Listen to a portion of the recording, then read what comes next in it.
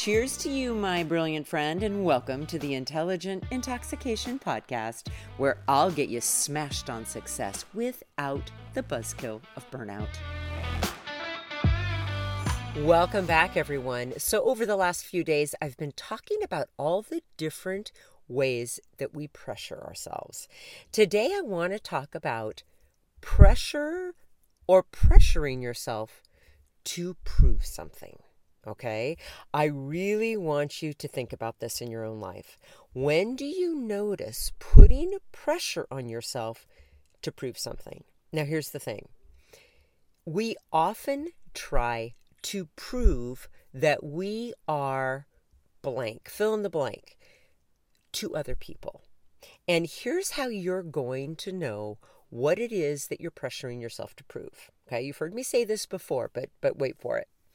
If you think of someone that you're trying to prove something to, and in your mind you picture the worst thing that they might think or say to another person about you, let's say that I ask you that question and you say, okay, the worst thing that they could say about me is that I'm selfish. And I would say, okay, great. What is the opposite of being selfish? Is it being helpful? Is it being kind? Is it being considerate? Is it being thoughtful? Because that is what you are trying to prove to them with your words and your actions. And it is the opposite of selfish. Okay, that's how you're going to know what you're trying to prove. Let me tell you something about putting pressure on yourself to prove things to others. What that typically comes from is some place in your life, typically in your childhood, you felt as if you were loved or accepted conditionally.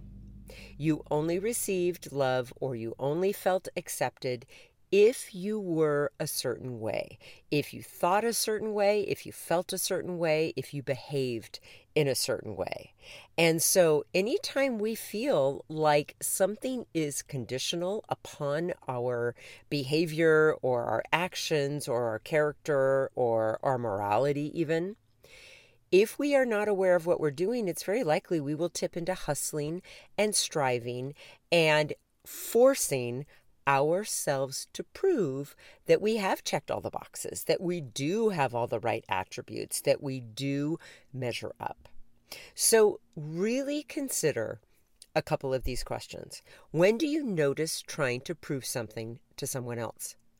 And often I have noticed with myself, with my clients, with my friends, it's the same people over and over again that we are trying to prove something to.